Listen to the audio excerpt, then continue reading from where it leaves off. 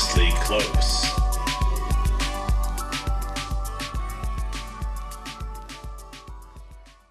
This episode was brought to you by William Mitchell Audio. Do you like adventure? Do you like excitement? Do you like joining the Illuminati? Well, all of those things are in this episode, and that would not have even been possible if I didn't have this microphone, which I wouldn't have if it wasn't for William Mitchell Audio. So I feel like the least we can do is go to WilliamMitchellAudio.com. My guest today is Brandon Case. Brandon Case is an author, photographer, and adventurer. Last year, he hiked the 2,653-mile Pacific Crest Trail, walking the mountains from Mexico to Canada over the course of 6 months, facing deep snow, lightning storms, ash rain, and constant rebellion from his feet. His journey ran the gamut of experience from exploration and extreme athletics to death and TBI recovery. He has short fiction forthcoming in several markets and is currently reliving his PCT adventures on Instagram at Brandon Case 101. What's up, Brandon? Hey, man. So I might be jumping way ahead in the story here, but I kind of feel like I can't gloss over the part of your bio that said you had a traumatic brain injury. Yeah. And without asking, like, did that happen prior to the journey, or did that happen like out in the mountains? Ironically, we're jumping to the beginning. So, so this that was part of the impetus for the journey. So I was in a really bad motorcycle accident maybe 3 years ago now, about 2 years before I started the trail.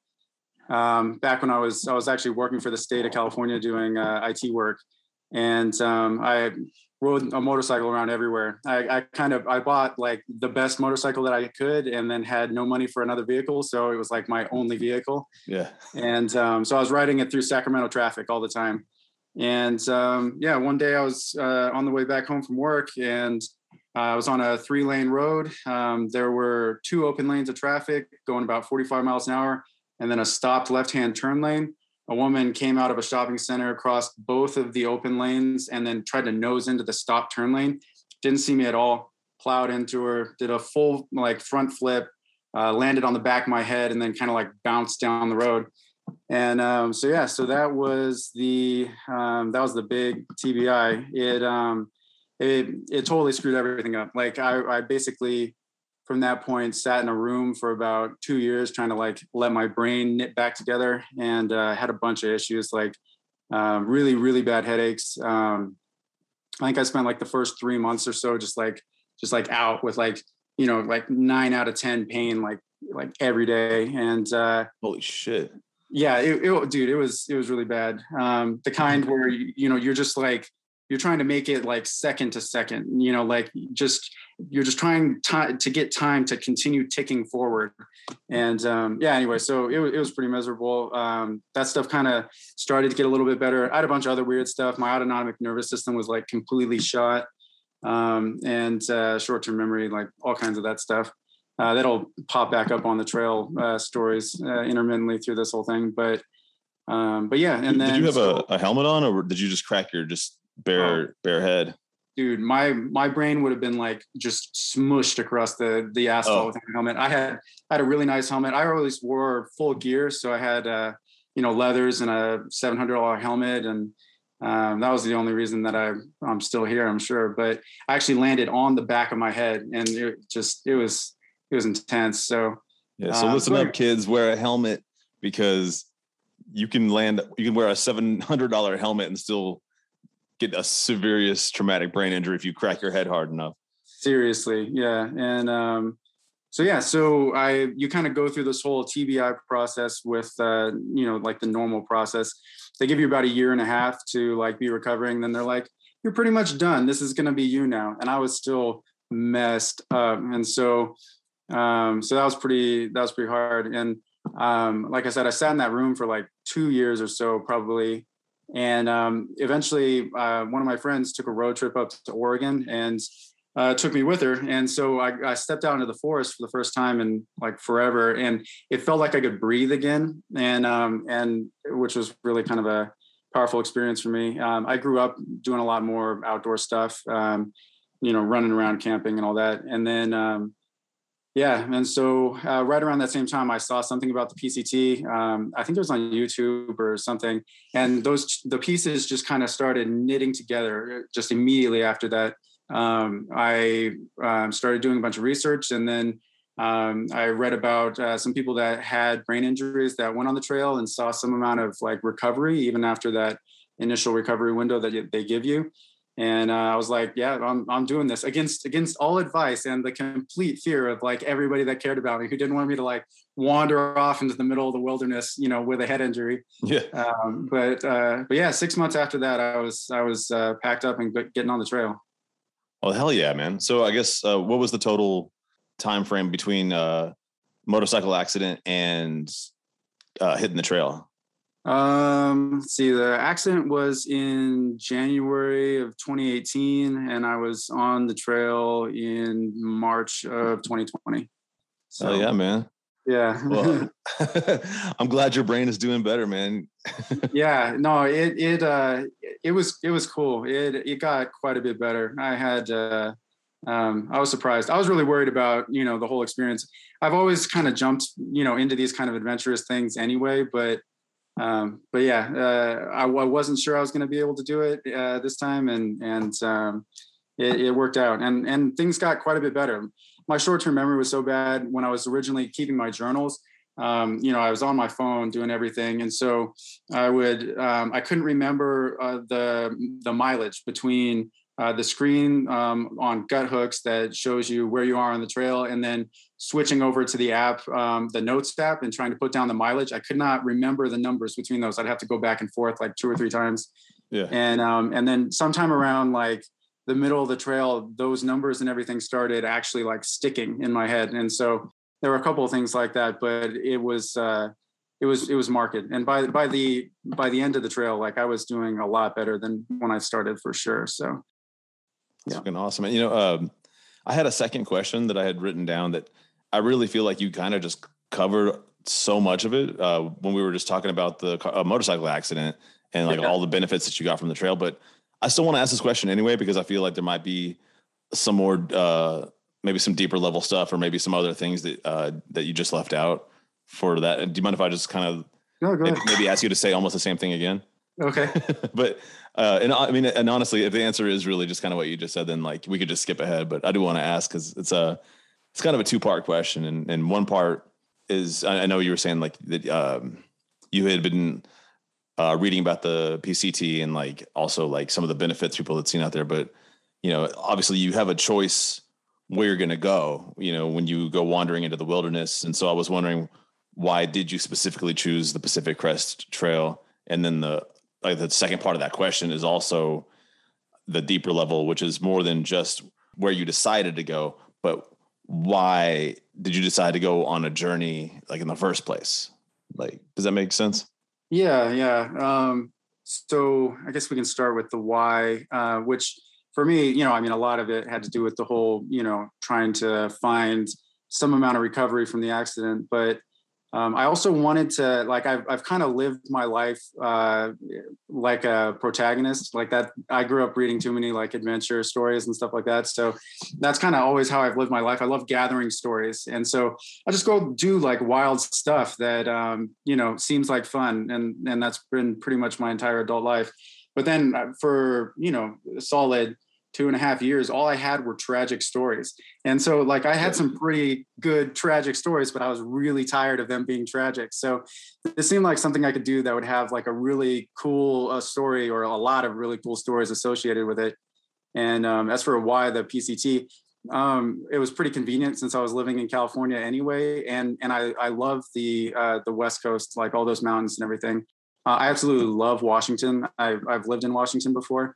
And I was really tired of California at that point, because I was trapped in this little tiny room in the middle of Sacramento, which feels like nothing at all like the wilderness. And so hiking from out of California, and it's like 1,700 miles to get out of California and go towards Washington, which honestly feels more like home to me.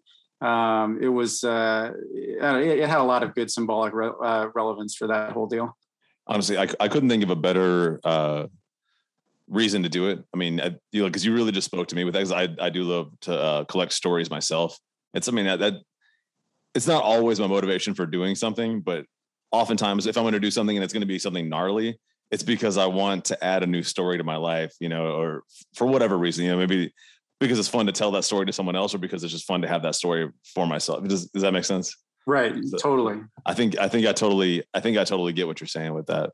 I guess like also, I mean, we're doing a pretty good job of like accidentally staying at the beginning of the story, even though I thought I might be jumping, because I had no idea how you got your injury. So I didn't know if that was like, if you'd been like in an avalanche or something.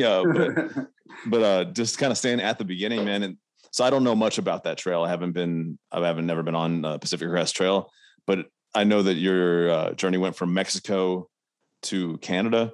Yeah. Do you start above the U.S.-Mexico border, or do you go down into Mexico a little bit?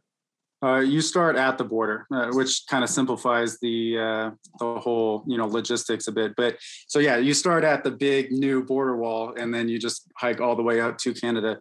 Most of the time people go through into Canada. That wasn't really an option for my trip, which actually made it longer because I had to backtrack 30 miles to get to the nearest road in the US and then like go back home. But that's a story in and of itself.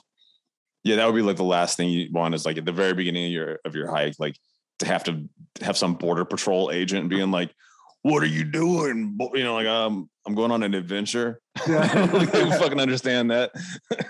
What's an adventure? Yeah. And I guess you couldn't go into Canada, right? Because the border was closed to Americans, right? Yeah. Shit, man. So I guess we really did start at the beginning, but do you mind?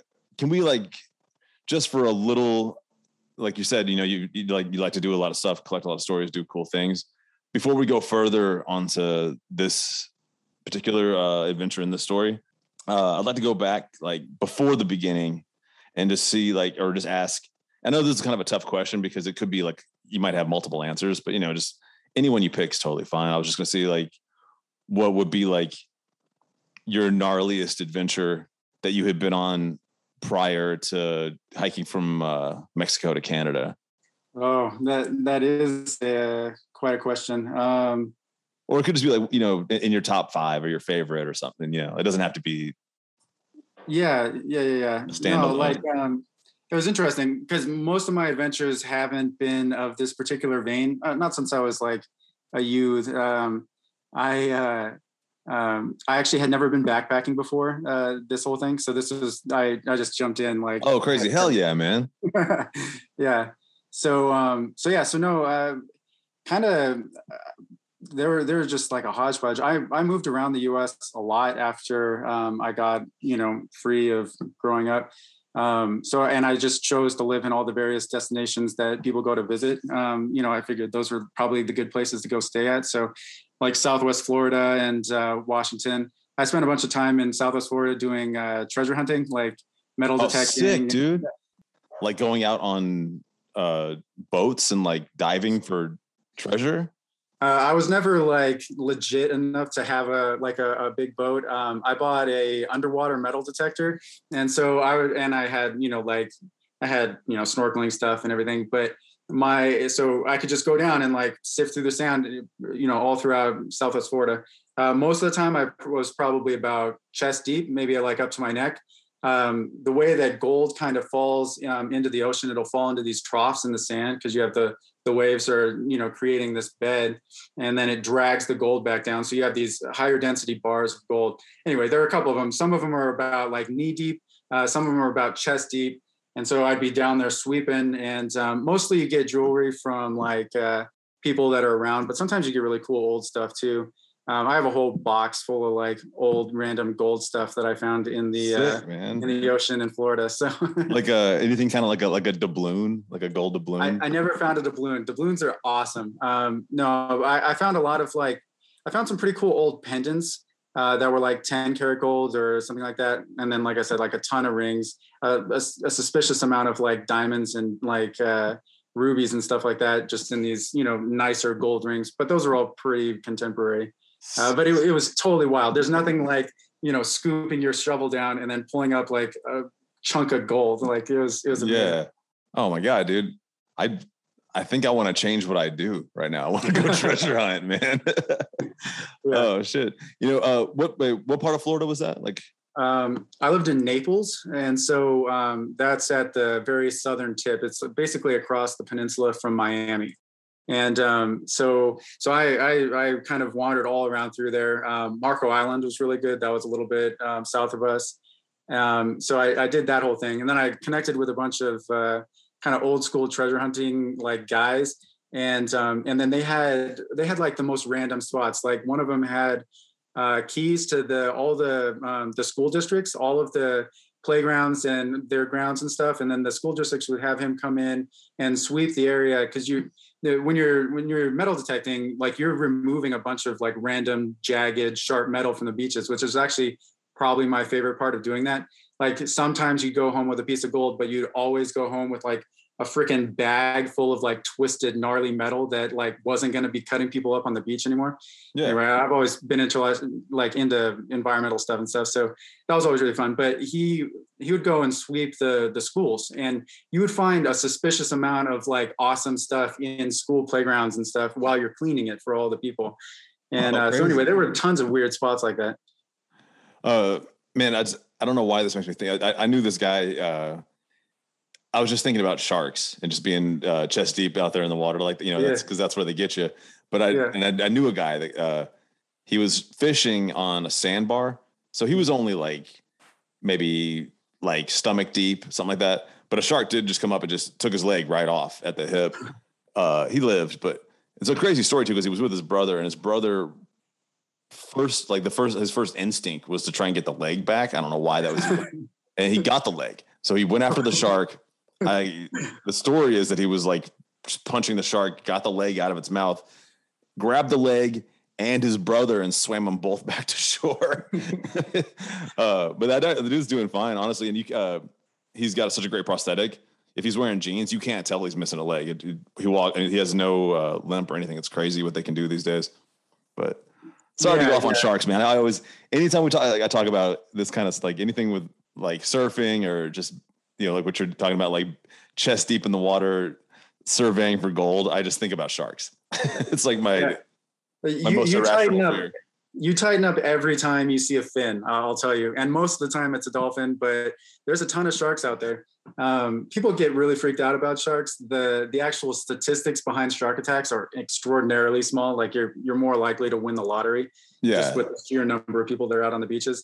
But that doesn't really like calm the fears when you're out in the water. And you'd get dolphins that would hunt the beaches like constantly, and they'd come in these pods or whatever, and like drive all these fish up into the beach, and then have this big dolphin feeding frenzy on the fish. But when they're doing that, they're up near the surface, and so all you see is the fin coming towards you, and that puckered me up every single time that I saw it. That dorsal fin, like, man, there's no way you can tell it's a dolphin from like, unless the dolphin starts jumping out of the water or whatever. Yeah, man. I know a dude that got bit by a dolphin as well. Actually, it wasn't a big. It was he worked with dolphins. He got bit like wrangling a dolphin, and it wasn't that bad. But I mean, it was pretty gnarly. I guess a dolphin, like, they just choose not to like attack humans, but they could mess us up. Yeah, I think, and I would say for myself personally, I blame it all. I don't want to just throw this all in Steven Spielberg's lap. Or whatever, but I think it's because I watched Jaws just a little too young to like get the nuance from it, and just imprinted in my mind that sharks are terrifying and that they're out to get me. Yeah, like the last time I was surfing, it's like it's weird because when you are surfing, like when you're catching a wave, that's all you think. You're just having, like, you don't think about anything scary. It's just because you're just having so much fun. But last place I was surfing, like I had to be like in the channel. It's like where you waited for your turn. And you could be out there for a while. Like you could have to wait, 30 minutes before you got a chance to catch a wave. And that's the deepest part. So that's where the sharks are. And so I'd be sitting there just watching people, waiting for my chance to get in there and paddle into a wave. And I'd start thinking, I'd be like, man, the water beneath me is so deep. Like, and there are great whites, like where I was at. So I don't know. We got off the subject a little bit, man. Hold up. It's time for another My Views Are My Own astrological reading. This week's horoscope is for Leo. Hello, Leo.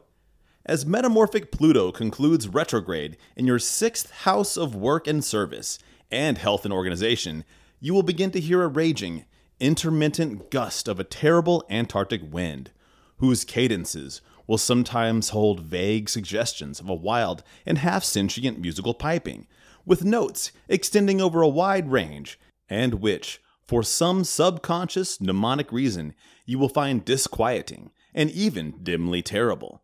That's right, Leo. It's time to eliminate all the things from your life that don't feel high priority and replace them with things that do. For the old ones have been disturbed from their ancient slumber, and the mountains of madness call all Leos to their desolate summits.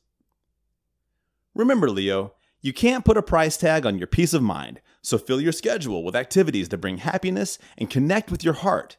And beware prying too deeply beneath the surface of that ultimate waste of forbidden secrets as foretold in the ancient unreadable text of the Elder Horrors. The new moon heralds that Libra will command your house of community. This will be a great time for a party or social gathering, but remember, being non-pairing and semi-vegetable in structure, the old ones had no biological basis for the family phase of mammal life. I hope this has been helpful, Leo. And now back to the interview. I wanted to, because this honestly, this does kind of. I'm gonna skip the next thing I was gonna say because this segues so well into another question I had for you, and that is because I know you did so much of this journey solo. Yeah. And so I want to ask, like, and this is just kind of like how you would categorize yourself, right? Like, would you categorize yourself as a person that just isn't scared of a lot of shit just in general? Or are you more of a master your own fears kind of dude? Like, does that make sense? Yeah. I think definitely the second half. I mean, there's definitely a lot that scares me. Just like anybody, I think you'd have to be pretty inhuman not to be, a bit frightened heading into some crazy, gnarly, unknown stuff. And especially once you get a taste of it, which was kind of part of the whole thing for me with the trail. I spent about 90% of it alone, and which was partly a matter of convenience and partly because I didn't have anybody that I could like really go with. Like none of my friends are crazy adventurers or anything like that. It'd been kind of nice to, if I do this whole thing again, like if I do the Continental Divide Trail or something like that, it'd be really cool to like bring a buddy that you're actually like tied with like through the whole thing. Yeah. Because I know a lot of people that do that, and it's kind of more of an interesting experience. For this personal journey, I just was going no matter what, and doing it solo was probably more introspective and better, and let me keep my own pace and all of that. But yeah, it was terrifying at various points, and I was just more determined than terrified, which is how I kind of process most adventure. And then afterward, you don't remember that terror like very much. Like it's a fun part of the story, like a little bit of spice to it, but by and large, you remember the high points. So yeah, absolutely. I have to agree with you. Like I fall into the same category as like, because I know people that like they really do seem to just have like not like much fear, like whatever. There's something about them where fear is not like like an important like element of them, so they like, or for whatever reason, or maybe it's just the specific things that I've seen them do. But like I have to do the same like master your fears thing, which is so much more difficult. But maybe in a way that might be more rewarding. Like having it's more dimension to the experience. Like if you're not afraid when you're like going into the mountains alone, you either don't know shit about the mountains or like you are a little bit different. And then I know that I jumped ahead on that because I want to go back to, because we were talking like to the very beginning again. We were kind of got off on a little bit of track about like mastering fear and doing this solo, which is like the scariest way to do it. But just talking about like in the very beginning. So like when you were first down in, like at the border with Mexico, like the first couple of weeks, was that kind of like an adjustment phase for you? Like, was there like a whole, like I'm not in Sacramento, I'm on this trail and this is where I live now, essentially. Was there like kind of like a thing where you're in your mind, you were like clicking into this like day by day, or does that make sense? Yeah, no, it does, and from a couple of different angles. It Like I said, I'd never been backpacking before. I was also entirely deconditioned, so I was like, because I went from not doing anything. I was like almost completely sedentary, and then I was like, I'm going to go walk from Mexico to Canada, and so I had to start out really slow. Like I was doing like I think I did 5 miles my first day. And then, I was averaging about 10 for a while and then kind of stepped it up to 12, 15, 20, and then beyond. But so there was a big physical transition and I really couldn't push myself beyond that. I needed to spend a lot of time recovering. One of the weird brain things that was very impactful for me was that um, my brain wouldn't, my autonomic nervous system wasn't telling my body to do the normal things like when you stand up, all the capillaries in your legs, all the blood vessels will restrict, and then that drives blood up to your brain when you're standing in order to combat gravity. And mine just wouldn't do that. And so I'd go from a resting heart rate when I was laying down at about like 53, stand up, my heart rate would go to 120 or 130, just as my heart was like beating super hard to try to drive that blood up. I wouldn't breathe if I wasn't thinking about it. So like if I stopped thinking about breathing, my breaths would kind of cascade down until I would notice that I wasn't breathing, and then I would like resume breathing, which was really problematic at night because you're not conscious. And like I did a sleep study, and I would stop breathing like 13 times a night, or 13 times an hour. Yeah. Sorry. So every hour, 13 times I would stop breathing. So it was sleep apnea, but not obstructive. Like I didn't snore. Usually your people that have sleep apnea tend to be a little bit overweight. Like you have, you just have a hard time getting air past like a physical blockage. But my brain was just like, let's not tell him to keep breathing when he's not thinking about it. So then I just gasped and wake up. So I was constantly fatigued, had none of that stuff. And so especially in the beginning, like I needed to spend like 12 hours per night in my tent, just like laying down, trying to recover for the next day. And anytime that I linked up with a group or something, I wouldn't be doing that anymore. It'd be cut down because I'd be socializing and like trying to like do the group thing. And then I'd only spend like 8 hours a night, and then I'd start just plowing into the ground as far as like getting exhausted. And so that was like the physical part. That was all freaking crazy. And then from the psychological, like where I live part, that was also like I moved out in order to be able to afford the trail. I moved out of the house that I'd been living in. I stored all of my stuff at my family's. I spent my next 6 months forward. All of that money I spent on gear, and so I was on the trail. Like I had nowhere to go back to, which kind of interplayed with the whole COVID thing because that blew up maybe like 3 weeks or something, 2 or 3 weeks after I got on trail, and so. I remember I was in the middle of the mountains and I came back down to where there was service, and my phone just like blew up with text messages where people were like, the world is basically ending right now. Oh yeah, dude. So that's crazy. So you were like out of touch when I was like when it all pops off because because you said you started in like April of 2020, March right? 10th. March 10th. Yeah. Sorry. Yeah. That's insane, man. It was crazy. It was like I came back and like society was melting. but hey, man, like what a safe place to be, man. Up in the mountains by yourself. Seriously, yeah. Especially when they were like, there was like, there's like pretty much like no way you could have gotten sick. I mean, except I guess you said you occasionally were with other groups, but still, those would have been isolated people as well. It's not like you were going to like Six Flags. No.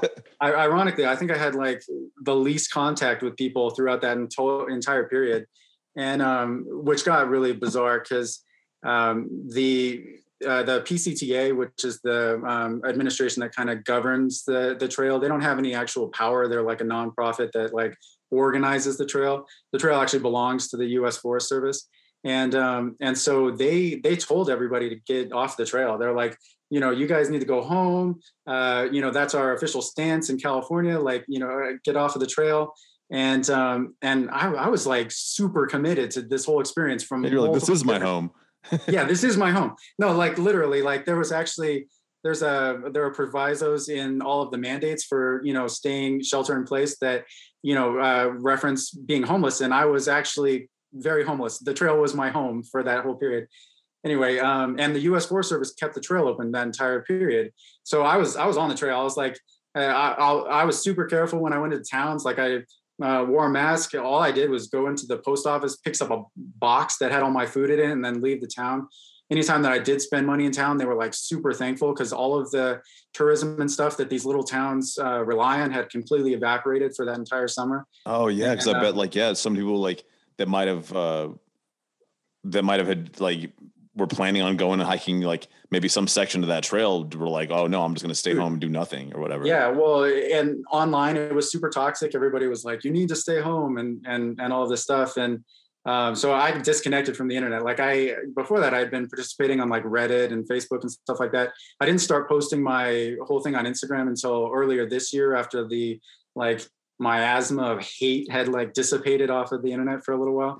But yeah, it was crazy. But so many people, like I'd say there were like a handful of us on the trail for this whole thing. Usually there are like thousands of people hiking the PCT, but the entire time that I was in Yosemite, there was literally no one else there. It was like a post-apocalyptic wasteland. Like it was crazy looking. All the buildings. That is awesome. You got to feel like you were the only man on earth for a while, right? Literally, like it was a once in a lifetime experience. Honestly, it was crazy. It was and the wilderness experience that I wanted because I was that was the only thing I was worried about, or well, it was one of the main things I was worried about on the trail was having it be too incredibly packed with people, having to like run and compete to try to get campsites and stuff, which you hear about in like normal years. And it wasn't that. Like there was just nobody out there. And I went really early. So I think through all of like the Sierra, all of that stuff, like it was completely snowed in. I think usually there were about 5 people that were ahead of me on the trail, and then that was it. And we were all spread out by like miles and miles. So you were literally alone for, I think I was alone for 7 days was the longest where I didn't see another human being, just like out wandering in the middle of the in the wilderness. That's sick, man. So I've never gotten to make it 7 days without seeing another human being, but I was solo camping once. I was on an island, and it was like it's not like there's nothing on it. There's no houses or businesses or anything. It's just a piece, it's just a little piece of land. So if you go camp there, you're basically the only, and I wasn't the only person on the island, but as far as like it mattered, like I wasn't like the section that I had chose and the beach where I was at, there's no other people. And I totally like that. What you're saying, like I totally get that, like that cool ass feeling where I was like, dude, I'm the only dude in the world, like, but I started doing like weird stuff. Like I was like doing like Kung Fu by myself in the woods and shit. It was, but it's just fun, man. I was just like, it was more of a Tai Chi kind of thing. Just, like, yeah, just kind of getting the motions in. I don't want to like circle it back to like, we were just talking about like mastering your fears, all that stuff, but that there was no way I was going to be able to go through this interview without asking this question, man, which is basically, and I'm sure there might have been more than one moment that was like maybe a little spooky or scary, but I was going to say like once again, I know this is a difficult to narrow it down because there's got to be more than one instance, but what is like the scariest like moment that happened on the trail? Sure. I'll give you 2 that are a little bit different. So one that was like really scary, and this was probably mile like 500 or so, where I was still getting used to being around like crazy wildlife. That's a section that is really known for mountain lions. And so I was like keyed up about mountain lions for a while there. Bears generally run away from you. Mountain lions will also run away from you, but they also do sometimes eat people. And so you're hiking all these like really kind of barren mountains throughout that section where you're up on these big ridge lines, and everyone. And then there was this one night where I had slept. I slept during the middle of the day or whatever. Took like a nice siesta, like underneath a tree next to a little babbling creek. It was amazing. Hike up into these mountains, and it's later. I spent later resting than I wanted to, so I wanted to get more miles in. So I'm hiking into dusk, and that's the time when the cats are like the most active. And so, and I can all of my the hairs on my head or all over my body were standing on end. I was seeing big mountain lion tracks crossing the trail. Like there were signs of them everywhere. Anyway, I stopped and camped And it was a beautiful evening. I was set up in my little tent. I ate a ton of dried meat, like I was just getting my protein in or whatever. And I was laying there eating it. I had an audiobook on. I was just kind of like minding my own business, wasn't paying attention, and then like something inside of me just like clicked onto red alert, and I was like, something is wrong. And I was looking around and I couldn't figure it out. But before I had been listening to, it was like bird sounds, insects, dead quiet. It just all went like completely silent. And I was like, what? Something is wrong. And then I hear these footsteps just like heavy, like a big animal, but quicker than like a human. And they come up and they go all the way around my tent and they circle my tent like several times. Holy shit, dude. So yeah. So they like hunt in packs like wolves? Dude? No, I'm pretty sure it was just one, but just one gnarly. Okay. Yeah, just one like gnarly fucking lion that came out, smelled the meat, circled my tent like several times, and I'm sitting there I had like a pocket knife or whatever. I was just like sitting there with my pocket knife, like, holy shit. And then he left. They don't often try to get into tents, which I read about immediately after that, as I was frantically Googling, will a mountain lion attack a tent? And and then he wandered off. But that like set my hair on end. I had a couple of interesting wildlife experiences like that, but that one, especially because it was so early in the trail and I was still pretty freaked out about everything, that one really kind of got me. And then I had another moment when I was in the High Sierra. I think it was on the backside of one of the smaller passes, like Sulphur or something. So you do these big pass ascents, like usually really early in the morning, and you have to come down the other side. And hiking in the Sierra, it's all about timing, because you're trying to walk on top of the snow before it starts to melt, because post holing is the worst thing in the world. Like, it is just awful. And so you have to get the pass over like as early as possible. When we did like the biggest passes, like Forester, it's like 3:00 in the morning, you're out of the tent, you're walking. Because by the time it gets to be like 9 or 10, then you start falling through the snow and it just obliterates your legs. Like, it's just horrible.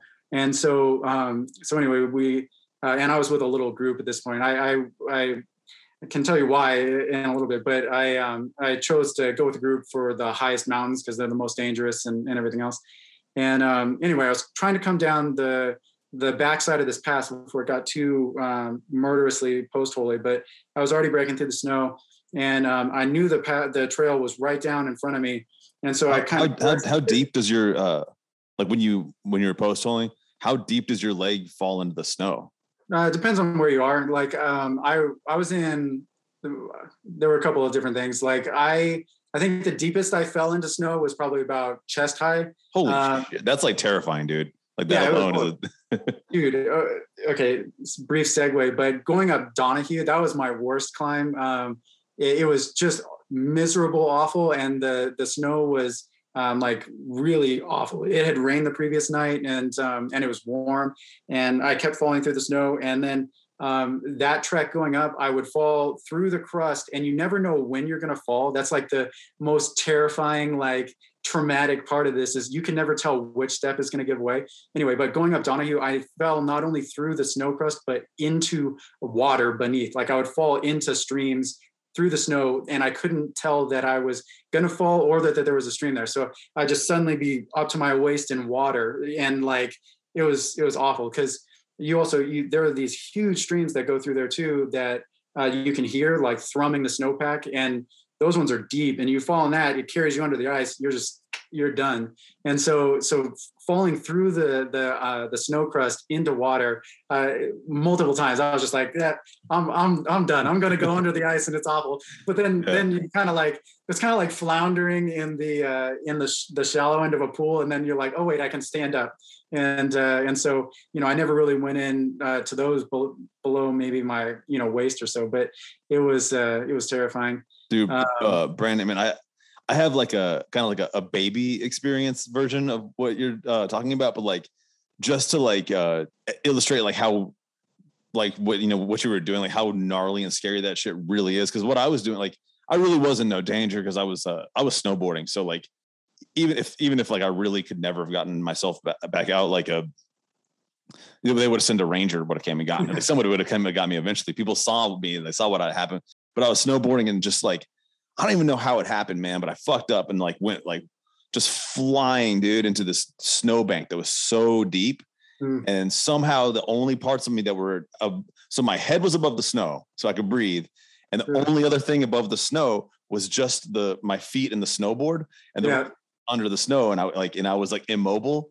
And for some reason I couldn't because every time I tried to like maneuver or get out, I just got more stuck in the snow. And then I started to like panic, you know, and I was like, and actually I think the panic is what finally got me out of the bank, because I literally started having like convulsions because I was like, because I thought it was almost like probably what people feel like when they go into quicksand. I know it's not nearly as deadly, but I was like, I can't die, you know. And so, but it's, you know, that's just your amygdala, you know, like that's like that ancient part of your brain. You know, you're not in control of that situation. Like, you know, I was just in a snowbank, but like my amygdala was like, no, you're dead. You're going to die if you don't panic and have a complete meltdown and get out of this bank. So sorry to interrupt and go on that tangent, but I just want to say, like, I know the feeling of falling into deep snow, and it is scary, man. It's like, it's claustrophobic. It is very claustrophobic. And that kind of segues back into where I was going with that story, because I knew I was up on the top of this ridge and I knew the trail was below me, and I post-holed my way all the way up this thing because like throughout the entire trail, like I was really dedicated to staying on the trail as much as possible. But once it's completely covered in snow, like the high passes and stuff, usually you're just trying to find the safest way to get, you know, vaguely towards where you're going. And so I knew the trail was below me, crested this ridge, and instead of, you know, a slopey, snowy, you know, downhill, it was just a straight rock cliff. And I've done quite a bit of climbing before, and so I either had to turn around and post-hole my way back all the way around this whole ridge, or go down the cliff. And I was 100% about going down that cliff. And so I down climbed this thing, and like no gear, like no way to like tie in or anything. No. So just free climbing down a cliff. Yeah, of course. And which it was pretty cool. It was, there were handholds everywhere, and so it wasn't like super gnarly. It's like chunky rock instead of that smooth kind of like, you know, just have to use your fingers rock. And but at one point there was a chute, and so I was friction. I was holding both sides with my hands and my knees, and, you know, doing the slow wiggle down this vertical face. And that was fine. Like, I've done that plenty of times before.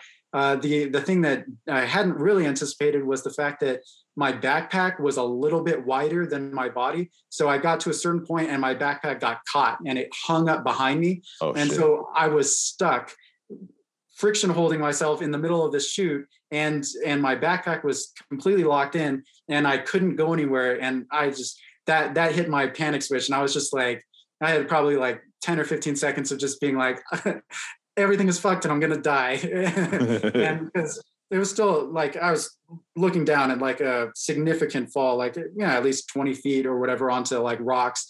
And, but there was like a snowbank a little bit in front of that. And so I managed to unclip all of the harnesses on my, that were holding me into my backpack, because you have like a chest strap and like a waist belt.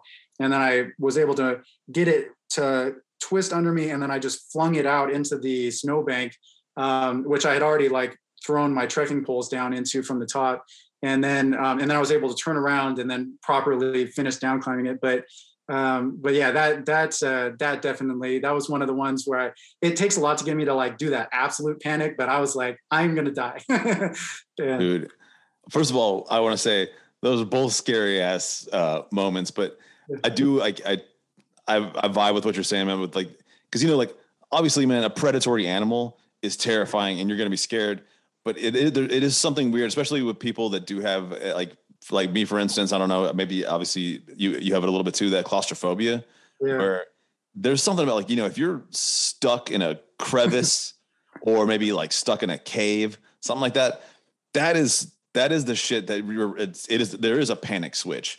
Cause it's like your mind is like, just you do, that's when you do lose that control of like, oh, I master my fears, because your mind is like, you're trapped in a crevice, Yeah. or like like Yeah, I love adventure stuff. One thing that I have never done is spelunking, like which I love caves. Like I'll go like wander around a cave, but anything where it requires me to wiggle through a crack that I could get stuck in, like that would be like I might do that at some point, but that would be like ultimate master your fear kind of stuff, because that creeps me out so much when you have to like deflate your chest in order to like go through a crevice. Like that's one of my like whew. I agree 100%, man. Spelunking is, and no offense to people that listen to this that do go spelunking, because obviously it's super cool. Caves are super cool, and honestly, I'm jealous that you can do that and it doesn't freak you out. But for me, like just like you said, I like to go walk around in a cave, like that's fun. But exactly, like for real spelunking, trying to like wiggle through tiny spaces to get into a tinier space and just going deeper and deeper. I have no desire to do it, man. It's like, I was like, I won't have any fun. I think I would just be bummed the entire time. I'll be able to think about is like, when do we get out of this cave? So Yeah. Hold up. It's time to check the mailbag. Every week on the show, we check the mailbag to see if anyone has written a message into the show, and then we read that message out loud. This week's message comes from Enderson. Enderson wrote, "Welcome to the Illuminati Brotherhood World Organization. This is an open invitation for you to become part of the world's biggest conglomerate and reach the peak of your career by making you rich and famous in all you do. You may be a musician, politician, footballer, actor, actress, self-employed, student, etc. If you are interested in message me for more information, follow the light today and live your dreams." Well, if it is a Mercury retrograde, old Illuminati comes crawling back to my door. After Instagram says I'm not even good enough for a blue check mark, but I guess I'm good enough for the Illuminati. Thanks for running the show, Anderson. And now back to the interview. I did want to ask this too, because like this kind of goes back to the question I asked you when you're like in the very, when you first started out, you were going through that adjustment phase, and like you were saying you're still dealing with a lot of like the TBI recovery, having to deal with breath work and just getting your body accustomed to like constant travel, all that stuff. But I imagine as time went by, you got more and more conditioned, and mentally and physically. So the question I have is: was there a specific point between Mexico and Canada where things clicked for you? That for you, where you were like, well, this is just normal life now, and things started to flow more naturally. Does that make sense? Where like you were like, this became your new normal. Yeah. No, I mean, I think I was there and not there for a significant part of the trail. It definitely, you fall into a rhythm, which is actually really kind of wonderful. People who come off of one of these trail experiences usually get depressed because you're back in modern life, which is like insane. And on the trail, everything is simple. Like you have your resupply, you have everything you need to continue surviving on your back. You're walking, hours and hours and hours every day. And there's a rhythm to it. You go to sleep with the sun, you wake back up, you continue hiking. It's really kind of like smooth and kind of carries you forward. And so you do develop that kind of rhythm where it is, this is your whole life now. And I don't know exactly when that clicked for me. It was probably pretty early. And that was awesome. On the other hand, it is miserable the entire time physically on various different levels. And so that kind of, it never felt easy. Like for me, for like pretty much the entire time, I'd have sporadic days that felt really good, but most of the time my legs and feet were completely dying in a new spot. And it kind of rotated around. Like first, my ankles were completely just shot in the beginning because you're always on a little bit of a tilt. The trail's always tilted a little bit one way or the other, which you're not prepared for normal life. So it went from my ankles, then the Achilles tendons blew up, the extensor tendons on the top of your foot, those blew up. I had crepsis, which was really weird, where you have a bunch of inflammation in the tendons to where when you move your toes, it creaks. It makes like an audible creaking sound. That's like, oh super no, creepy. dude. Yeah. And then I had, it moved into the bottoms of my feet, like the plantar fascia got really messed up. And then in Oregon, I had shin splints. I had heard about kids having shin splints when I was in like, the runners and stuff when I was in middle school, all had shin splints. And I was like, didn't know what they were complaining about. Those are miserable. Like they are just absolute misery, especially because you're supposed to like stop moving in order to let them rest and recover. Yeah. And I couldn't do that. You don't have that option. So I was just walking. You have to like tape your legs. Yeah. So what I did was I had sock liners that I would wear. And so I sewed 2 sock liners together. So I had like a long strip of stretchy sock stuff.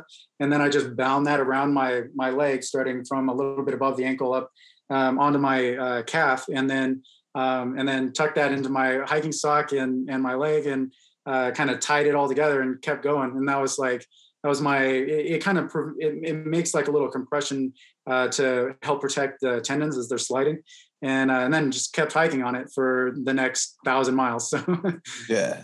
Dude, oh, that sounds so painful. And I guess for anyone that doesn't know what shin splints, that's when your muscles start to separate from your shin bone.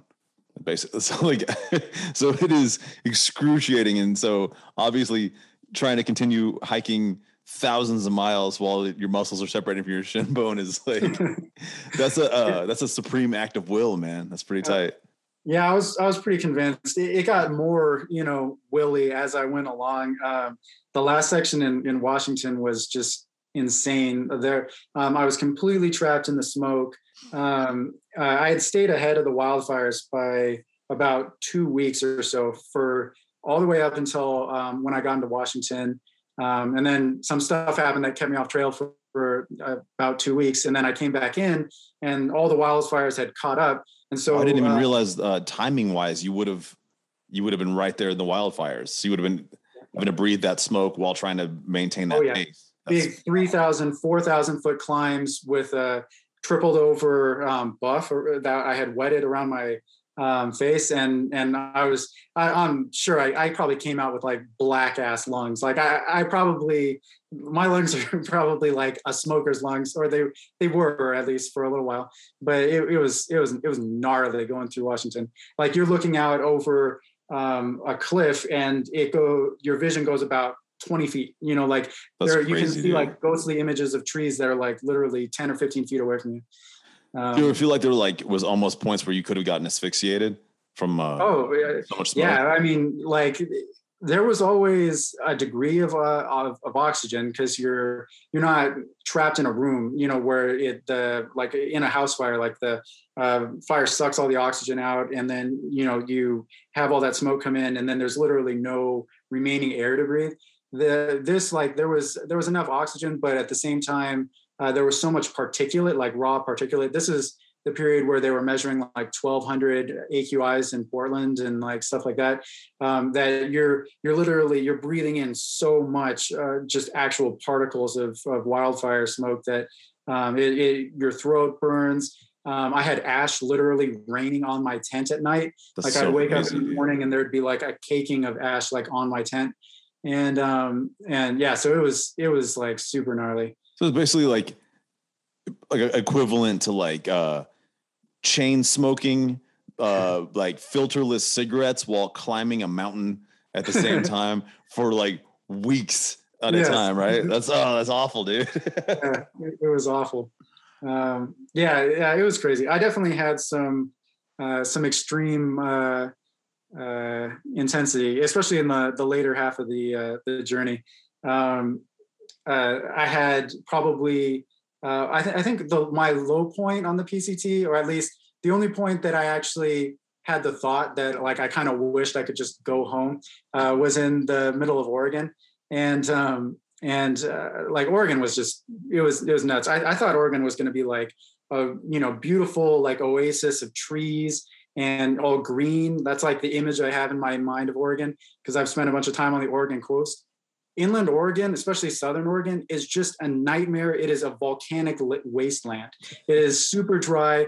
California, you have a bunch of trail towns. So, every few days you're passing into a town that you could, if you're just exhausted, you can get a motel room and like spend the night, or there are grocery stores, stuff like that. There's none of that in Oregon. And after I came out of the Sierra, I really started having to pay attention to the amount of time that I had remaining. So, because you have a certain amount of miles per day, you have to make it to Canada. If you're going to stay ahead of the storms that just shut the North Cascades down, like as far as things that can end your trip, those big North Cascade blizzards, like eventually they cut people out. You just cannot finish because the weather gets so bad. So I knew I had to get up there by, early September, hopefully mid-September at the latest. And so there were a certain number of miles per day I had to hit in order to make that. And so going through Southern Oregon, I was at that point where I was like, I got to hit 20 miles like every day. And so I was grinding through these 20-mile days, did like 3 weeks of those, no trail towns, nowhere to rest, didn't take any zeros. I was just like grinding. The rocks and everything were just miserable because anytime you're walking on like lava rocks that there's no dirt on the trail, it just tears your feet up. I was completely tired of the mosquitoes by that point. Like they just do not let up through that whole section. And there was this one morning I was by this lake called Brahman Lake, which I will never forget. Most of the lake names and stuff just blur together, but I was super frustrated. Like I was really uncomfortable. My shins had just exploded maybe like a week before that. So I was like in a ton of pain. I went out to go to the bathroom in the morning, and number two, like you got to take the pants down kind of bathroom. Yeah. Mosquitoes just swarmed all over my exposed everything. And like, I was like, I hate this so much. I have to get out of the wilderness right now. And so people in the PCT do a challenge where they try to stay awake for 24 hours and hike as far as they can. And I'd always kind of been interested in doing that, especially because I was, starting to recover, and I wanted to make a point of the fact that I was like not falling apart. And so anyway, so that was like, this is my time. I'm just going to like hike until I make it to Sisters, Oregon was the next upcoming town, which was 67 miles away. And I was like, I felt like I could probably do it in 24 hours if I pushed myself. A lot of the people that I knew were hitting about the 60-mile range. And I was like, I'm just going to make it. Like there is nothing that's going to stop me. And so anyway, so I start hiking, and I didn't know, but between me and Sisters, there were these huge lava fields of just absolutely awful, barren, horrible rock that just like tears your feet up. And so that turned into instead of 24 hours, it took me 32 hours of straight hiking without like stopping for like a nap or anything, just eating food and hiking 32 hours before I made it to Sisters. And then, so that's intense, but this gets more intense. so I finally make it to Sisters, to the exit to get there. I sleep in my tent. By doing all of that work up front, I've carved myself out enough time for 2 zeros where I could just go into a hotel room, shut down, completely rest, then get back to my baseline, kind of recenter. And so I go into Sisters the next morning, get a hotel room, which was a little bit of a fiasco. Get into the hotel, made sure that I have a tub that I can soak in, because that was like my thing. Like if I had a like a bathtub and I could actually soak. And so I like draw a bath. I get into the bath, and then my phone rings, and it was my uncle who I hadn't talked to in like 10 years, and I was like, oh crap. And so that's when he told me that my dad had just died, and who I hadn't seen for like quite a while. And so, and I'm an only child. I'm his only heir. That was like the moment that I had just started to unfold into relaxation, and said I have to spend the next 2 days, my 2 zeros, organizing to have, release of authorization for cremation, like trying to deal with all of the technical stuff that comes around with, dealing with somebody's death, and then planning how I'm going to get out of the middle of nowhere to like get over to Idaho where he lived in order to like settle his estate, and like, not to mention processing all of the intense feelings that go associated with that whole thing. Cause we weren't like super close. He was a really big influence on my life. He was also an alcoholic, and like, we hadn't been talking very much for a number of years, but that doesn't make it any less hard or complex when, you know, they pass or whatever. And so I just was, that whole section, I just got like pounded like over and over again. And then, so then I went from there, hiked 3 like 32-mile days to get up to my friend Sean's house in Oregon. He was really chill. He let me throw all my stuff there. I stayed with him for like a day or two, then rented a car, drove to Idaho, settled my dad's estate, you know, went through all of his stuff. That whole, you know, process, you know, it took me like a week and a half or 2 weeks, made it back to Oregon, and then resumed the trail with some of my dad's ashes, which I was going to take up to Mount Rainier. That was his namesake, his middle name. And as I'm trying to process having that whole loss and everything else, plus getting back on the trail, anytime you get off the trail, getting back on just is absolutely miserable. Yeah. And so that first couple of days, especially when you loaded your pack down. So I had like a full pack. I put on probably 10 pounds of weight, which I needed anyway, but it just blows up all your joints and everything. So, and then that was the kind of like, there was a pall that hung over the last section, because that was Northern Oregon. So there was I had all this like crazy amount of like grief and like stress. And then that's when the fires moved past me while I was off trail trying to deal with all this stuff. So there was literally like a pall of smoke, like the entire atmosphere was clouded down and gray, which kind of reflected my whole like emotional turmoil and everything else. It was all very symbolic. It was kind of an interesting experience. Yeah, man. Dude, that's one of the gnarliest fucking stories I've ever heard in my life. Oh, dude, I can't even imagine like the whole, like, especially after like, I mean, like taking yourself to that level of exhaustion, like, and then to like one of the most peak levels of like, you know, emotional, grief and all the other kind of feelings that come with these kind of things. And then having to like suddenly like you have these responsibilities. You have to be like, you've been in the wilderness. Now you're in a car. You're driving to fucking Idaho. Probably, I'm assuming like maybe some lawyers, because you're like, I guess you have to execute the will or whatever. Like, and then it's like you go back to a burned down forest. Oh my God, man! Yeah. Oh, dude. Well, shit, man. I hope you don't mind if I kind of turn the corner a little bit and ask. So, since we kind of like, I was going to ask you about like maybe like, you know, some of the more miserable experiences. I know it can get so miserable out there, man. I didn't realize you were going to tell me something quite that gnarly, but I did want to ask this too as well, though, like, because, you know, I'm sure there were days like this, and I know it's one of the same kind of questions where I know like you must have had so many experiences, so it's silly for me to ask you to single out one day, but I was going to ask it that way anyway, and say that, can you single out a day on the trail where you felt like this is the greatest day? Like where you were out there and you were like, this is the reason I'm here. Like, this is the greatest day or whatever. Yeah. Actually, I had a day in mind. It was actually coming up on Instagram. I'm like almost there, which was in the middle of the Sierra. I had kind of a dramatic parting from the group that I did.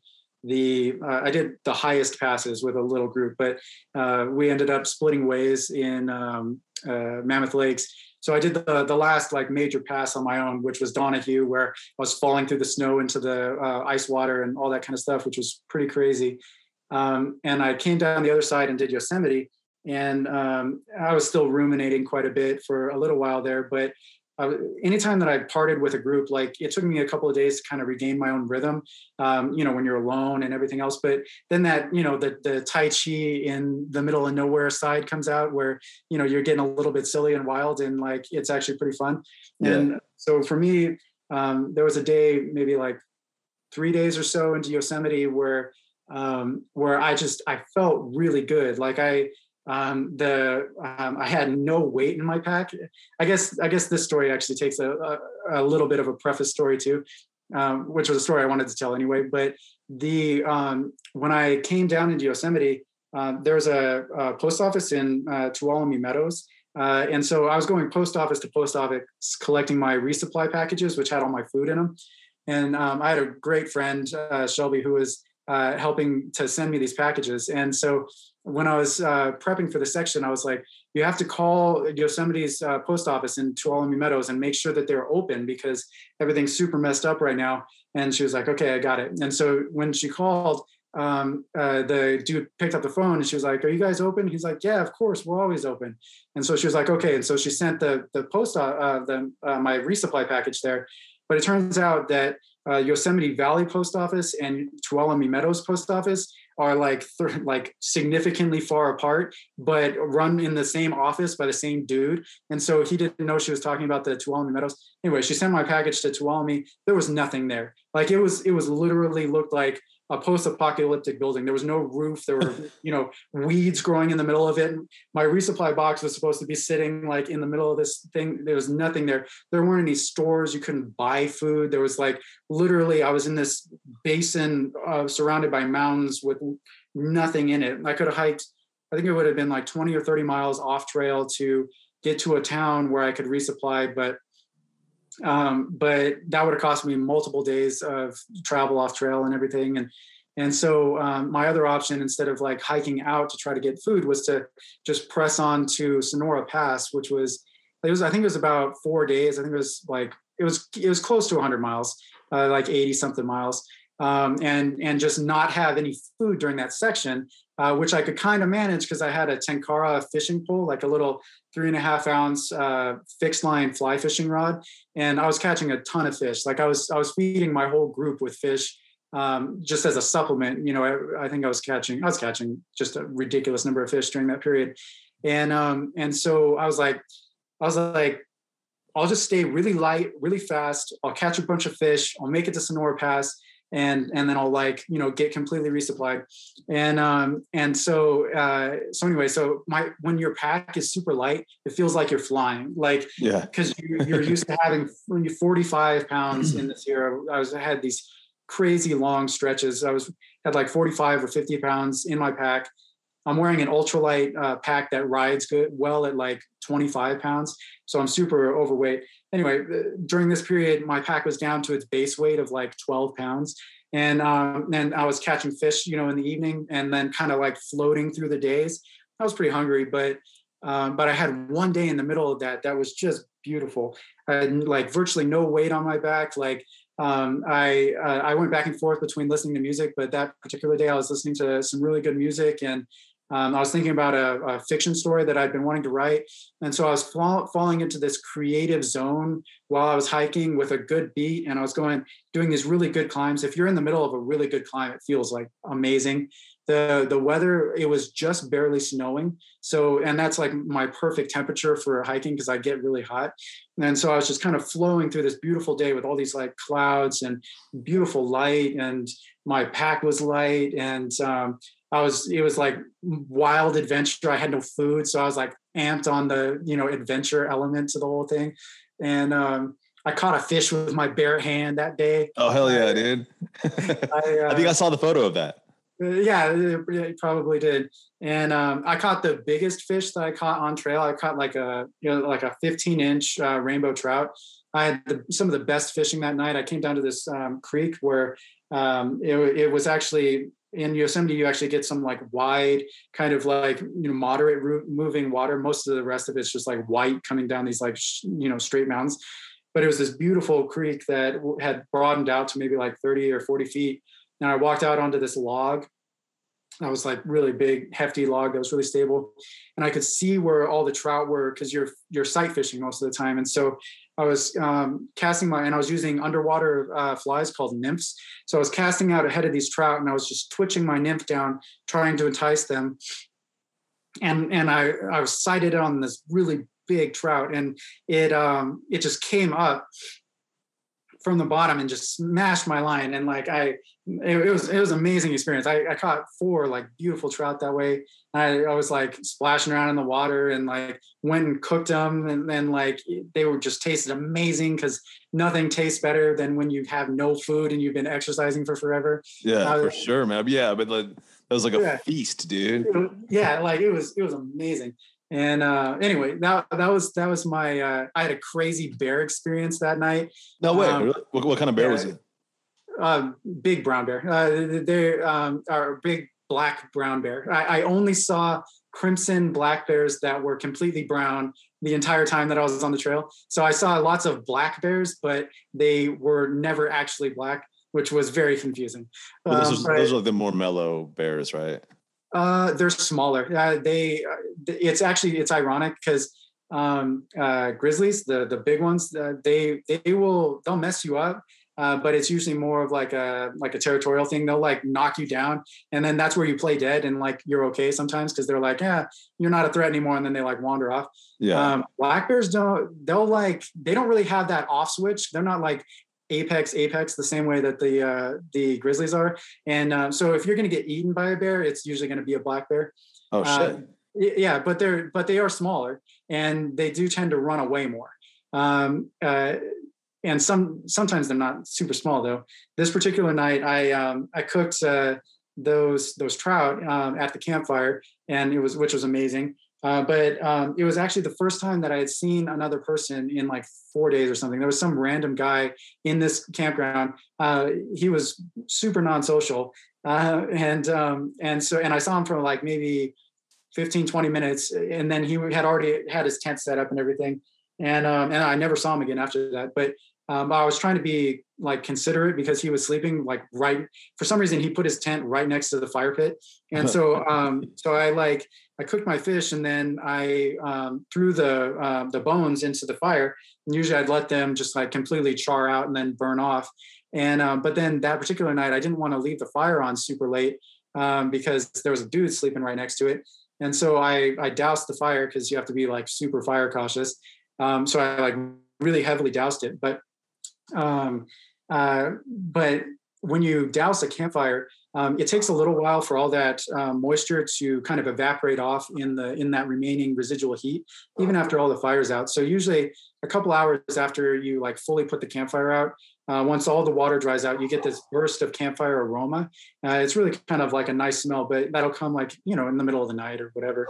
And for me, that particular night, because I put it out a little earlier than normal, I woke up at about midnight, and that burst of smell was 100% cooked trout. Like it was just like, it was like a trout bomb. Like it smelled great, but I woke up at like 12:30 and I was like, that is going to call every bear in like a bear could probably smell that from like 100 miles away, right?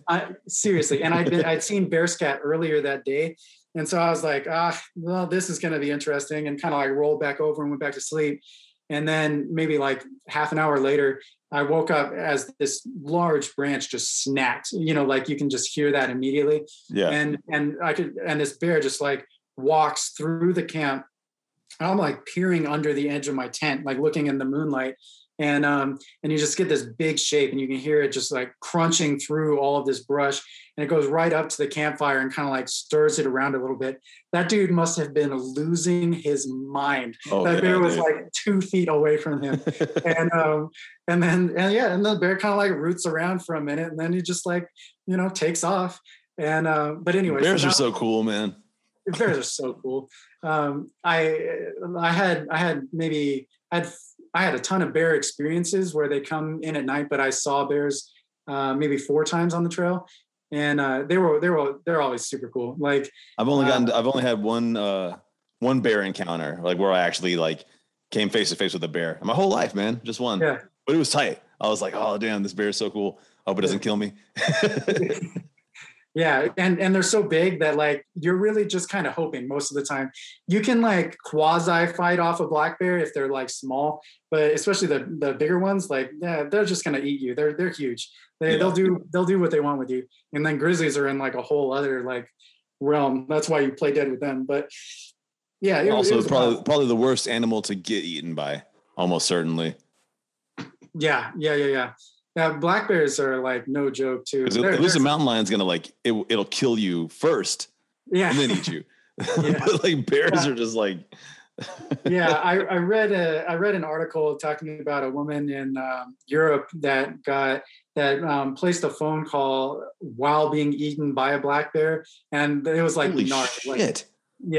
Like she called her mom and was like, "Mom, it's eating me." It was terrible, which is really like I hate repeating those kind of stories because they're really interesting, but also is the complete opposite of, like people are way too afraid of bears and cats. Like there's a sense that, you're out in the middle of the wilderness, they're just going to come eat you because you're prey, but they don't want anything to do with you like 99% of the time.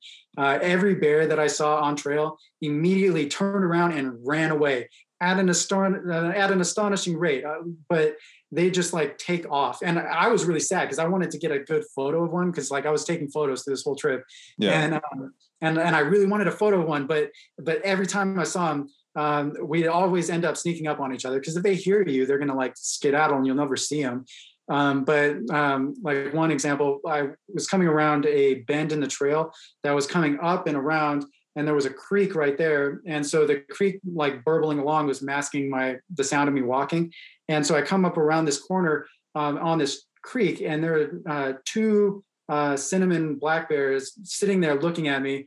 And we were probably 10 to 15 feet apart, scared the hell out of each other. They turned and just booked it downhill. I'm like, I had a moment where like, it's really weird to kind of record your first reaction in those moments. For me, I was like, those are way too small to be grizzlies. And then I was like, shit, where's my camera? And then by the time I completed both of those thoughts, they were hightailing it away at like 30 miles an hour into the down this gorge into the forest. And then I spent the entire rest of that day with my camera out recording, like trying to see if I'd stumble in on them again. But yeah, bears are like really chill most of the time. And people are like way more afraid of them than they need to be. But, if you mess with them or they get habituated to humans or they're starving or something, they will eat your ass. So yeah. I can't remember the name of the documentary. I'm sure you might have seen it too. It's called, I think it was called like The Grizzly Man. Do you know what I'm talking about? He was the dude that went, he lived with grizzly bears. Like he lived in their cave with them for like 8 years. And they just never ate him. Cause like, I guess like, just, I don't know what, so he like literally in his mind, he thought he became a grizzly bear. And then there's like the final year he went to go stay with them, and like his camera was on, but you couldn't see him. But the audio was on.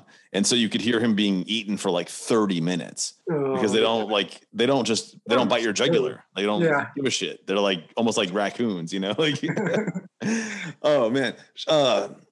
Brandon, I got to say this, dude, it is time for the lightning round. You're familiar with the lightning round, right? Yeah.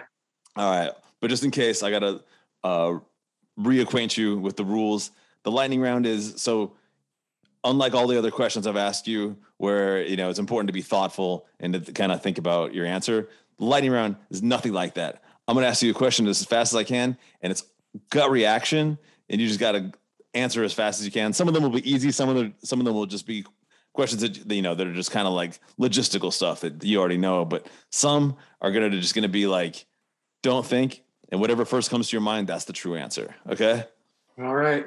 We'll start off with a pretty easy one because I know you know the answer to this, and I'm just very curious. I just want to know, how many days worth of water can you carry?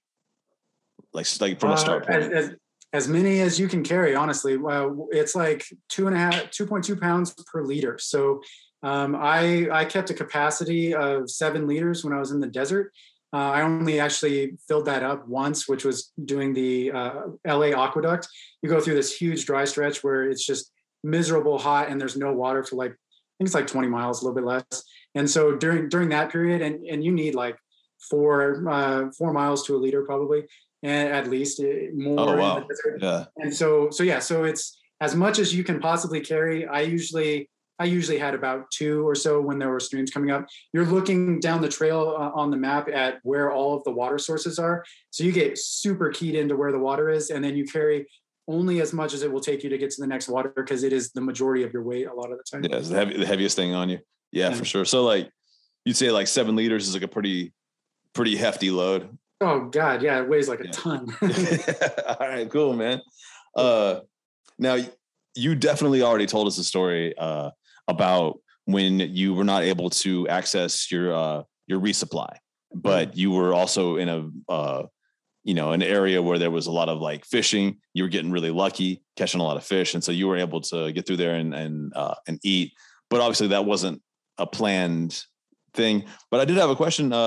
Do you ever intentionally rely on being able to supplement your food supplies while you're in the wilderness, or do you never rely on that unless it's just No, I did a bunch of reading about this too beforehand, but yeah, no, like on these kind of trips, like you want to have your calories as much as you can, like dialed in ahead of time. And then anything that you can catch, I totally all about foraging and catching stuff, but that is always a supplement. Because it takes so much longer to do the hunter gatherer thing than people think.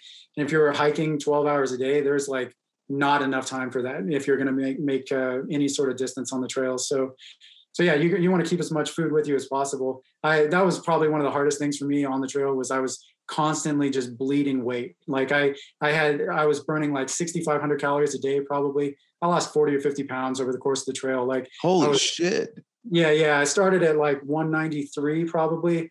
And damn, so you were like emaciated at the end of this thing. Oh dude, I had no body fat. I got down to like low single digit body fat where I was eating as much as I humanly could. Anytime I was in trail, just gorging, or anytime I was in town, just absolutely gorging. And then I could only carry and like eat maybe 3,500 calories of trail food with me. I was carrying bottles of oil, like literally like a bottle of olive oil and a bottle of coconut oil. And I would sip on them throughout the day just to get calories because it's the most calories per, density per amount of weight that you can have. Oh, that's super smart. I never even thought about doing something like that. Yeah, it helped quite a bit, but I got super depleted to the point where I was actually like peeing blood at one point in Northern California, where like my body was like just like failing on me, and I had to like really be like I need to like force in as much calories and food as possible, and like really kind of get things like back under control. That's but crazy. Yeah, I never even thought about that aspect of a trip that long that you would like. That you could lose that much weight. Yeah, like it was really funny because when I was pretty early on the trail, one of the guys that I met was like, "Man, this is such like an awesome experience. Like, how many years do you think this is going to add to our lives, having done all this awesome activity?" I was like, "Dude, this is going to be so hard on you. Like this, by the end of the trail, like this is you're slowly dying as you're going along. Like you are pushing your body so far beyond its limits that it is literally breaking itself down by the end of it." And so yeah, no, it was hard, but yeah, keep your food lined out. Like anything you can catch is like a bonus, and you need the bonus, but don't count on the bonus. All right, well, like now let me ask you a really serious question. All right, which Lord of the Rings character do you most identify with, and why? Oh God. That is a hard question. I don't know. I'm going to say Sam because I liked him the most, and he was like friendly and cool. Yeah, Sam was a good dude for sure. I wasn't expecting you to say Sam though at all. No, I know. That's weird too. Like people talk about like with Harry Potter, they're like sorting themselves into houses and stuff, and like I totally internally feel like a Hufflepuff, and like most people are like, dude, you act like a Gryffindor or whatever, but inside I feel like a Sam. So yeah, so I don't know. That's a great answer, man. I just for some reason I thought you would say Aragorn because he spent like the first 100 years of his life wandering around. I know. Hiking Middle Earth, dude. Well, this is the lightning round, and you gotta say but that's awesome, man, because you went straight to like, well, no, but like genuinely as a person, Sam. That's fucking cool, man. All right. This is a good question. I'm glad I wrote this. What are you more interested in? Ocean exploration or space exploration? Personally, I am a science fiction author that really likes space a lot. I think the ocean has more than enough exploration for us available on Earth, and like there's a ton of awesome stuff in there. I'd love to do some like deep sea explorations and stuff like that. really cool. I would love to go to outer space though. Like if I had to choose between the two, I'd go explore another planet. I was going to ask you what genre of fiction you write. You write sci-fi? That's fucking awesome, dude. That's my favorite genre. Yeah. I write pretty much all over the board. A lot of the time. I wasn't trying to pigeonhole you, man. Yeah. No, speculative fiction, like that umbrella is pretty much my home. So science fiction, fantasy, horror, all that kind of stuff. I've written a decent amount of fiction. I wrote a romance novel because I was really trying to get published. Oh, tight, dude. That was an interesting experience. But yeah, science fiction is probably my home within the genres.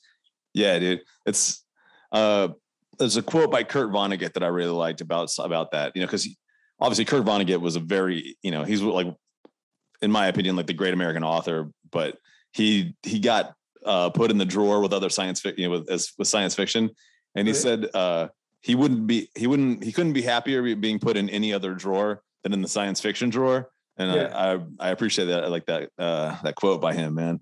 Yeah. Oh, this is actually, this is kind of cool because we were just talking about this, man. When you said you would when you got to town, so you had to pack the calories to, keep from like turning into that dude from Thinner, that Stephen King movie. So, what is your most highly recommended restaurant that a person who is taking the Pacific Crest Trail could access? Oh, that's hard. It's all kind of conditioned based on where you are too. I could tell you probably one of the favorite meals that I had. Trying to remember the name of it. It was like this tiny little resort in Oregon where you come off trail to resupply. And I'm having a hard time remembering the name, but I like I said, like I ate as much food as humanly possible, and I was on a budget. Like I was trying to keep the cost down as much as I could. Anyway, I went into this one little tiny resort, and they served hamburgers. And I like my hamburgers like super rare, like very, very rare. And cooks will accommodate that more or less. But there was this one little shop, and it was like in the middle of this random resort where they were serving these giant hamburgers. They advertised them as being like half-pound patties, but they were definitely more like eclipsing the bun.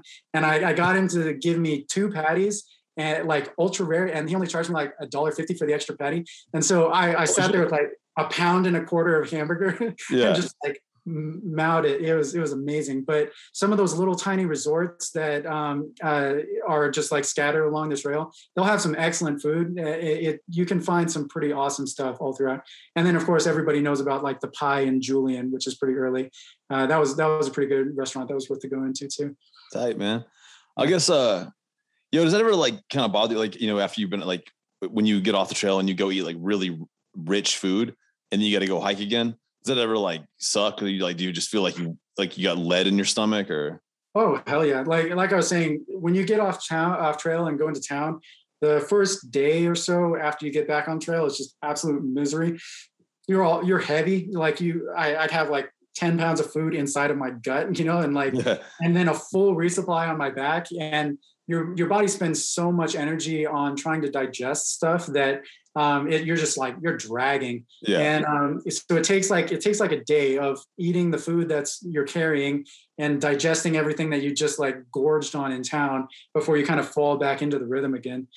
So definitely. But humans are we're so different than like all of like our animal friends out there. Cause like animals, like they'll put all that energy into getting their meal. But then once they've eaten, like, like a lion, once a lion's had like their meal, they just lay back. Like they don't go for a walk, like, all right, man, here's another movie question, dude. But it's also but it's a true story. It's Revenant. Do you think that when the Revenant had a hike across all South Dakota after getting mauled by a bear, do you think that was pretty tough? Or is that just more Hollywood propaganda? Well, I mean, kind of depends on how it actually looked in real life. I can tell you being injured and hiking is a nightmare. And if you can do it, it's pretty tough. You've got it. And the human body and will is capable of a tremendous amount when push comes to shove. You can that was one of the things that I really learned on the trail. That was a really valuable lesson was people kind of run around with a very diminished view of what their body is actually capable of. People, they feel in their day-to-day life like they're pushing their limits, like even like working out or going on a little run or whatever. That's all my body can possibly do. But no, dude, like you can throw your body into some extreme stuff, like this hike. Like I was like injured, had no food. I just was like, you are gonna keep hiking, and my body was like, okay, and just kind of like kept the legs moving for another 1,000 miles or whatever. So some of that kind of extreme stuff is definitely possible. Whether Hollywood like hyped that whole situation up, that's another thing entirely. But yeah, it's interesting. The people can do a lot when they're really motivated. It was a tight ass movie. It was a cool story too. Yeah. Is that I don't know. I mean, you probably don't know if it's off the top of your head, but I know that like there was that time period where Leonardo DiCaprio had made like a billion movies, but he'd never gotten an award. And so maybe I think that might've been the movie where they were finally like, give him an Oscar, dude. He did The Revenant. Cause it was like, cause I think everyone was like, oh, Wolf of Wall Street, like that, he'll get it for that. And then Matthew McConaughey just like swooped in and was like, nope. Yeah. No, they're like, okay, let's make this as much like torture porn. You have to give it to him. This clearly was miserable, poor guy. He looked like he was through the ringer for that. So yeah. And yeah, he went forever without getting an Oscar. I know, man. And I mean, he made some pretty great movies. Did you ever see The Basketball Diaries? Maybe a long time ago. It's like he was super young. Mark Wahlberg's in it too, and he's like a teenager. It's like, oh wow, crazy early on, but it's like it's also a true story. I don't know. I recommend it, man. It's a little depressing. All right, moving on to the next question. All right, you know how sometimes when sailors have been at sea for way too long, they start seeing like mermaids and shit. Do you think people ever hike for too long and then they'll be like looking at a cactus and just be like, yo, that cactus looks fine? Like, do you think that ever happens to people? Oh yeah, no, dude, like kind of referencing back to your Tai Chi moment again, like you get really silly after you're alone for like 3 days or so. Your brain's trying to entertain itself. There's a phenomenon, I believe it's pareidolia or whatever, where you start seeing shapes and faces in like random, everyday things like trees and stuff.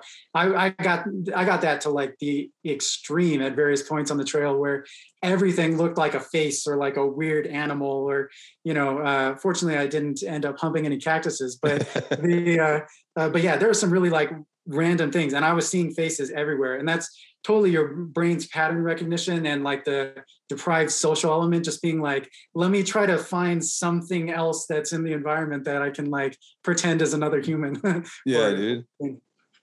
Brandon, also the most important question obviously of this entire interview, man, is like where can people like find you, check out your work, and like obviously we've been talking about how you're doing a photography series of this that people can check on Instagram, but also something I'm very curious is that I know you have some fiction work that you've written that's going to be coming out soon, and I'd love to know how I can keep up with that and how I can read that, how I can find that. Yeah. So as far as like online presence, I'm pretty much on Instagram right now. Like I'm building that up. Yeah, people can get to me through there. It's at Brandon Case 101, and then I think you'll have links to it. As far as like the fiction and stuff, I'll be posting links when it starts coming out. I'm doing a really awesome project called Los Suelos, which is a fictional town in California. It's super cool. Can't really get into too much about what it is, but at this point, because it's still pretty early in development. But I'm working with editors to come up with a really interesting story. So that was like a really cool one. I'll be published in a small Drabble market called Martian Magazine in December 13th, I think. And so that's Drabble. They're 100-word stories where it has to be exactly 100 words and still. Oh yeah, I've heard about that, dude. I've heard about those. Yeah. Cool. So I have Drabble coming out in Martian Magazine in December, and it's the science fiction Martian Magazine, not the racist one. It's unfortunate that I have to clarify that anytime I talk to people. Oh shit, that sucks. There's another one that's a racist. Fucking, I hate those guys, man. And they always find a way to ruin everything. Sorry, yeah. Go ahead. Yeah. So anyway, so it's the science fiction one, so those are the two main projects that I have coming out later in this year that I'm like super amped about. And then got a bunch of stuff on Instagram, and I'll kind of I really have needed to develop an online presence, which I've been avoiding doing for many years. So I'm starting with Instagram, and then I'll kind of like branch out. But if you head there, you can get a hold of me, and I'll throw up links when I put a new workout. Word. And also, anyone listening, like if you follow me on any of my socials, obviously I will be continuing to follow Brandon. So whenever he puts something else out new, I will make sure that link is accessible through me. If you just for any reason, like, if that's just how it goes. I don't know if you're like ever going to make a Twitter or whatever, or a website, but we'll see how it goes. But Brandon, man, I can't thank you enough for coming on the podcast today. It was a super pleasure, man. Thank you so much, dude.